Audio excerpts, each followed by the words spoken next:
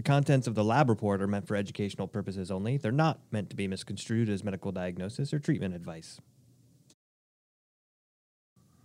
Today, on the lab report, what makes a pathogen a potential pathogen? Much like everything in functional medicine, it depends.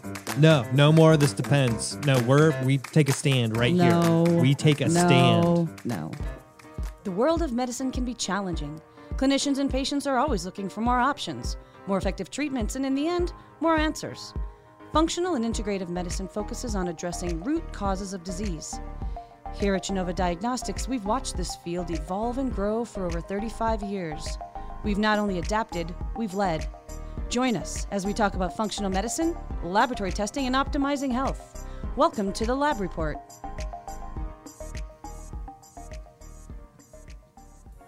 There's got to be something out there that the answer isn't, it depends. There's not. I mean, what's the weather outside right now? Depends where you live. Hello! Hey, Michael Chapman. Hi, Patty Devers. How are you? Killing it. How about you?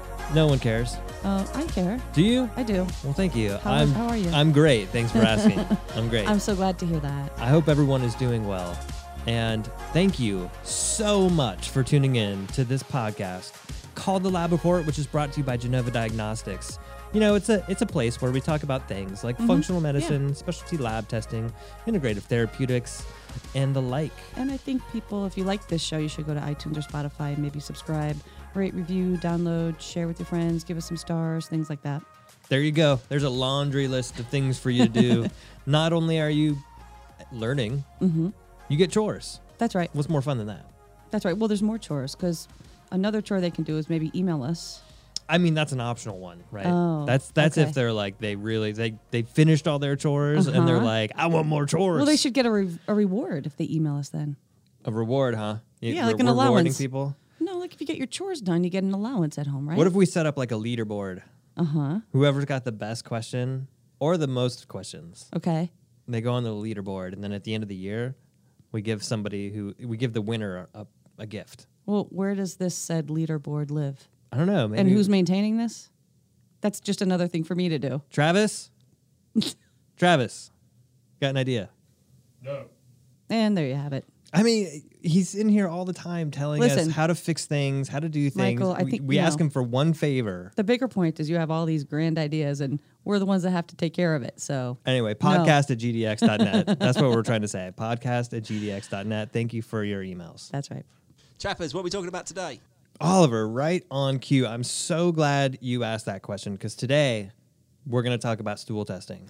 And you know, when I came to functional medicine from the conventional world, I had a pretty clear idea about what was a bad bacteria and what was not. And those lines are all sort of blurred here in functional medicine a bit.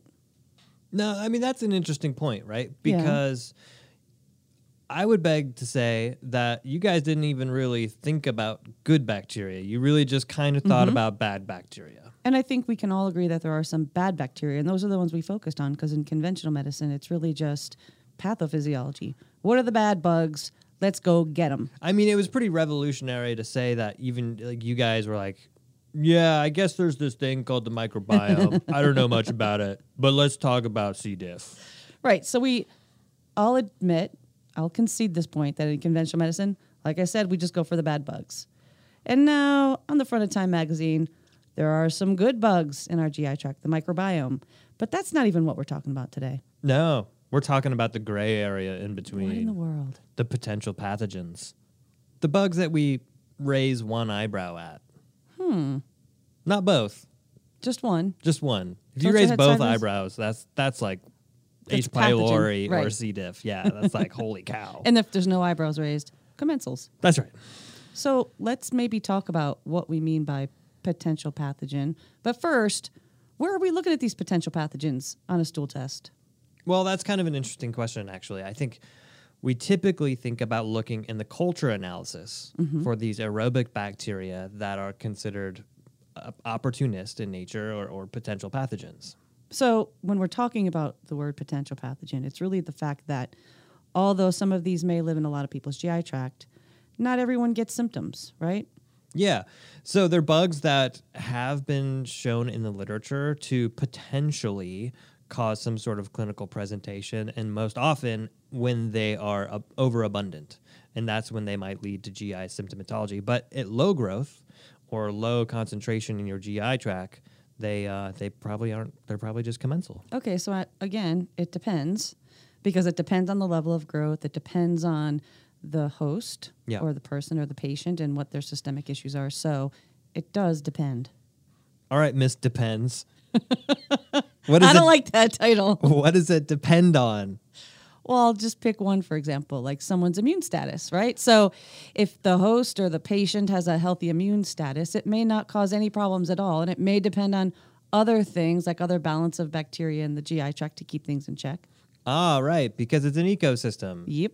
And so anytime there's shifts in the ecosystem, you could ultimately have more of these potential pathogens, opportunists, as we say, right? They have the opportunity to take advantage of free real estate. Can we retire the name Miss Depends? No. Okay, you also mentioned the immune system. What's the immune system have to do with this? Well, think about the lining of your GI tract, right?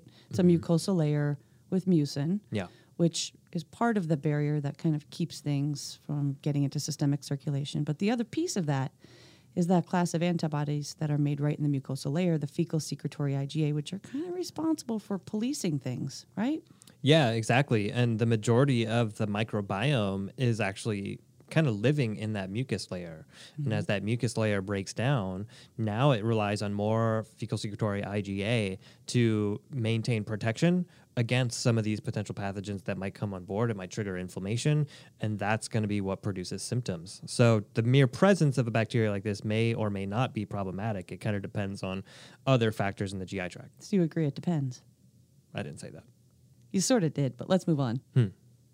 All right, well, this might be fun. Let's just pick just a couple of the very common potential pathogens that we see on the GI effects culture section of the report, and maybe talk about them. I'm so glad you asked, because I Why? just so happen to have dusted off this here, this old wheel here, and replaced it with some potentially pathogenic bacteria. Look at this. I love the wheel.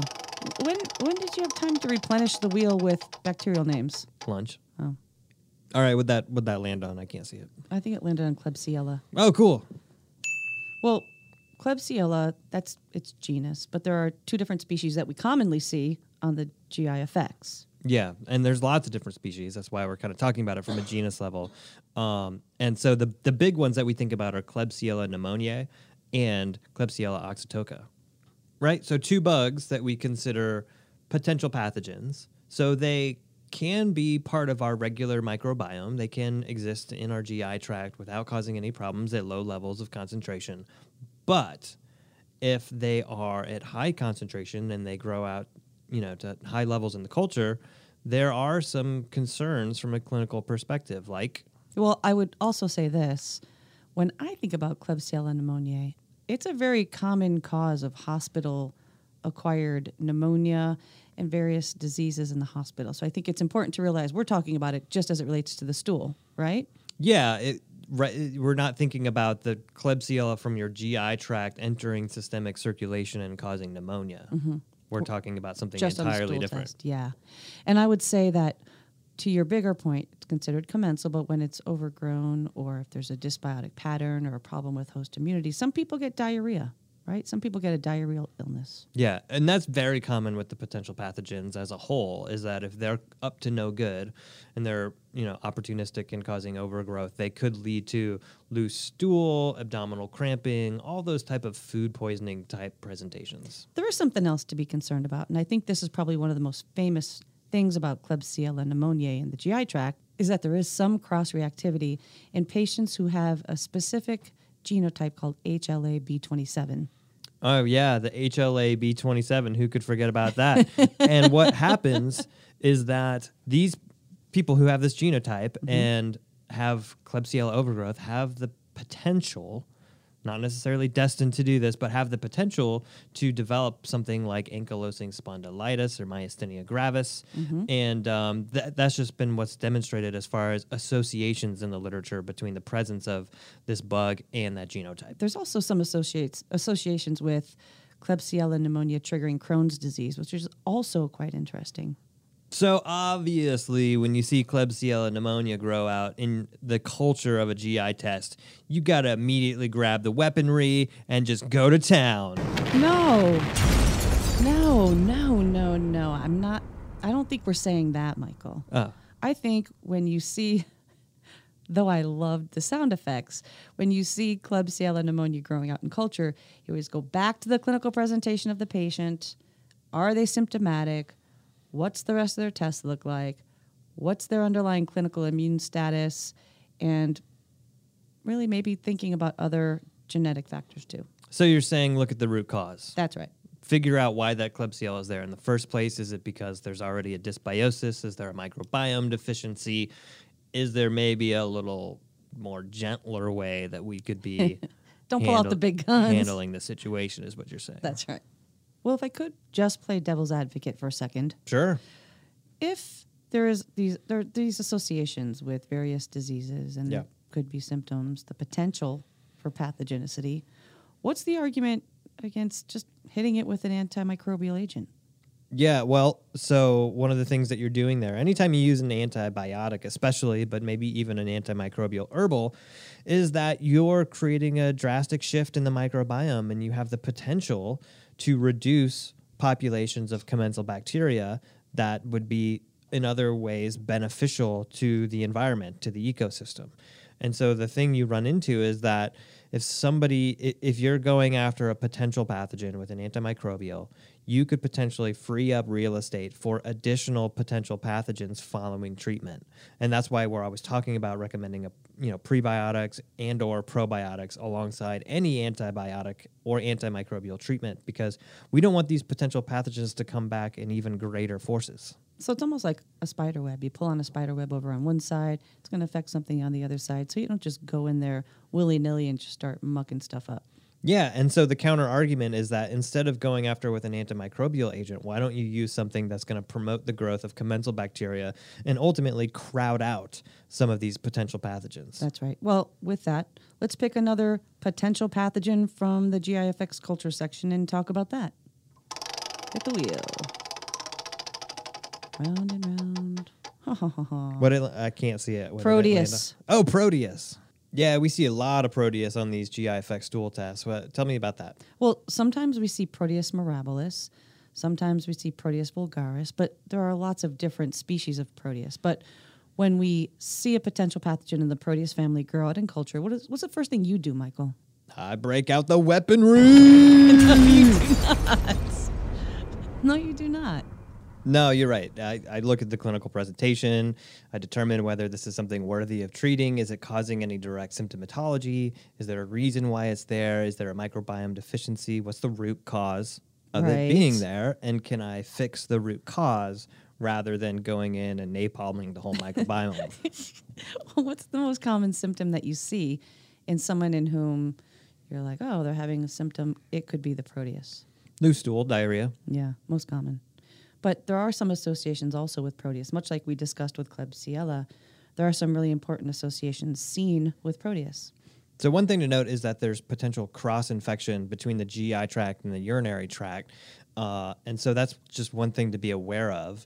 The other thing is that there's some evidence to suggest that it could potentially be a trigger for rheumatoid arthritis, which is concerning and problematic. So when we're talking about does the clinical picture fit, whether you should go after it with an antimicrobial, you should probably lump in something like rheumatoid arthritis. You might be more concerned about its presence in your rheumatoid patients rather than somebody who doesn't have rheumatoid. That's so true. And it's all the more reason to look at the immune status of the patient, right? Things like fecal secretory IgA, the barrier, whether or not there's permeability.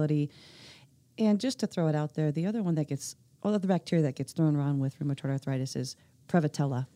You just went right to Prevotella. I had it on my wheel here. You didn't want to spin the wheel again? Well, I guess we could. I just didn't want the opportunity to pass because I don't know what's going to happen with the wheel. It's always tricky when you bring the wheel in. And I never know what's going to come next. I know. Honestly. Unpredictable. I'm just going to spin the thing. Go ahead.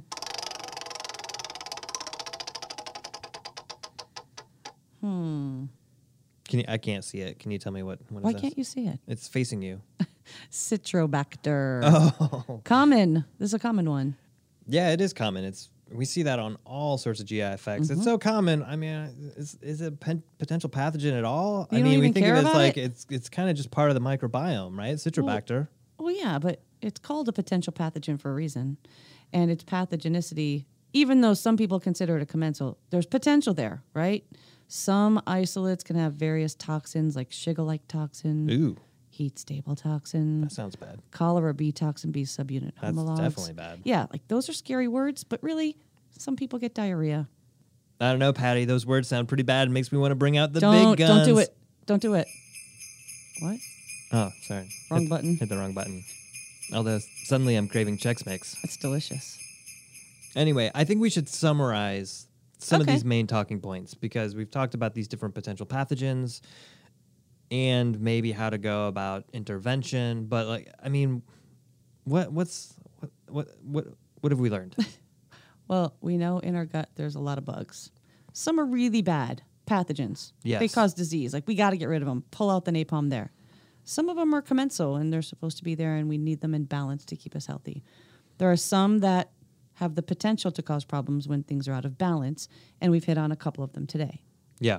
And I think from an intervention standpoint, we always need to be careful anytime we're using any sort of antimicrobial because you're going to cause a shift in the microbiome. And sometimes those shifts, depending on what bacteria you're talking about, take years to overcome. Sometimes they may never come. Some of the bacteria may never come back. That's not good. Lose diversity for eternity. And sometimes it can cause a short-term shift, which then could allow more potential pathogens to come into the system. So we always are thinking about being more stringent, more careful about our antibiotic use. And this is certainly in a time where you would really want to choose wisely and correlate the potential pathogen that you're finding to the clinical picture. Yeah. Check for symptoms, check the immune status, check the balance of bacteria, see what else is there, check the real estate. Unfortunately, Michael, What's that? it's about that time.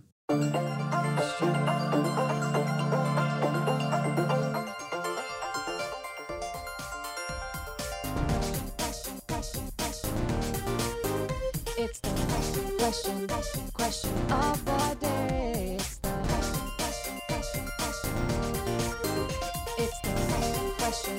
question of the day. All right. Well, Patty, we've got another question of the day Bring here. it. I'm not scared. This one's from Joe. Okay. And the question is, on the GIFX stool culture, things are listed as 1+, 2+, 3+, 4+. What does that mean? Great question. And I will say, this is one of the most frequently asked questions that we get in the medical affairs department. And although we have a canned answer, I think it might be fun. Maybe, why don't we just call Jim Kelton, Oh, yeah. who's like our microbiology guru. That is a great idea. Let's give him a call and see if he'll answer the question for us. Jim Kelton, so great to have you here. Hoping you can help us out with this question. Thank you for having me. So on the culture results on the GIFX, what in the world does 1+, 2+, 3+, 4+ represent? 1+, 2+, 3+, 4+ is a way we designate the growth of bacteria. It's a semi-quantitative way of letting a clinician know how much of the bacteria is there. There are cultures that you can do that would actually tell you exactly how much was there, but they're very time intensive and labor intensive. So we use this method to give a general relative amount of bacteria against each other in the sample. So what happens is we put a measured amount of sample on an agar plate and we streak it out into 4 separate quadrants. And the bacteria, depending on how many are there in the sample, will be pulled out into each of those quadrants or not. So you may have, let's just say we had 4 different bacteria, and one's in very low volume, it might only grow in the first quadrant. One's in a little bit higher quadrant, it will grow out into the second, et cetera, et cetera. So that's what 1, 2, 3, 4+ means when you see it on a report. Got it. So it's essentially just how much of the plate it's really covering. Exactly, yes. Okay. Perfect. Awesome. And that's correlated to how much is in the sample in a very rough, like I said, a semi-quantitative way. Right. Okay. Cool. Awesome. Thank you. That's it. Yeah, thank you for your help, Jim. That was awesome. Awesome. Always happy to help. Well, I see that there was a bit of a conundrum there, Michael. What's the conundrum? You just literally mixed two segments together and had to choose between one jingle. You did Question of the Day and then Science-ness, Technology, and Machine and Mechanics. How did you make the distinction and decide? I know. It was a tough decision. It was one of those things where you're confronted with your soul. Sophie's and choice. You've really got to just decide. And at the end of the day, you hope you hit the right button. I think you did. Okay. Yeah, and thanks to Joe for actually adding something constructive to this program rather than his Poor usual Joe. inflammatory statements. Next time on the Lab Report, we talk traditional Chinese medicine, With Dr. Donna Smith, the newest member of our team. acupuncture, and Chinese herbs. You've been listening to the Lab Report. If you like what you hear, please subscribe to our podcast, rate us, and leave us a review. To learn more about Genova Diagnostics, visit our website at gdx.net. There you'll find information on specific testing, educational resources, and how to connect with our show. Call us at 1-800-522-4762 or email us at podcast@gdx.net. There's too many types of orange juice in the world. No, there's not. There's way too many orange juices out there. I look at it as pulp or no pulp. That's all I see. Then why are there 74 different cartons in the grocery store? Well, there's lots of different brands, but Too sort many. of all the same. Too much orange juice. Liquid sugar, and sometimes there's pulp in it. Ugh, gross. Nobody likes the pulp. No. Whoever brings that to the old brunch get-together, get out. The worst.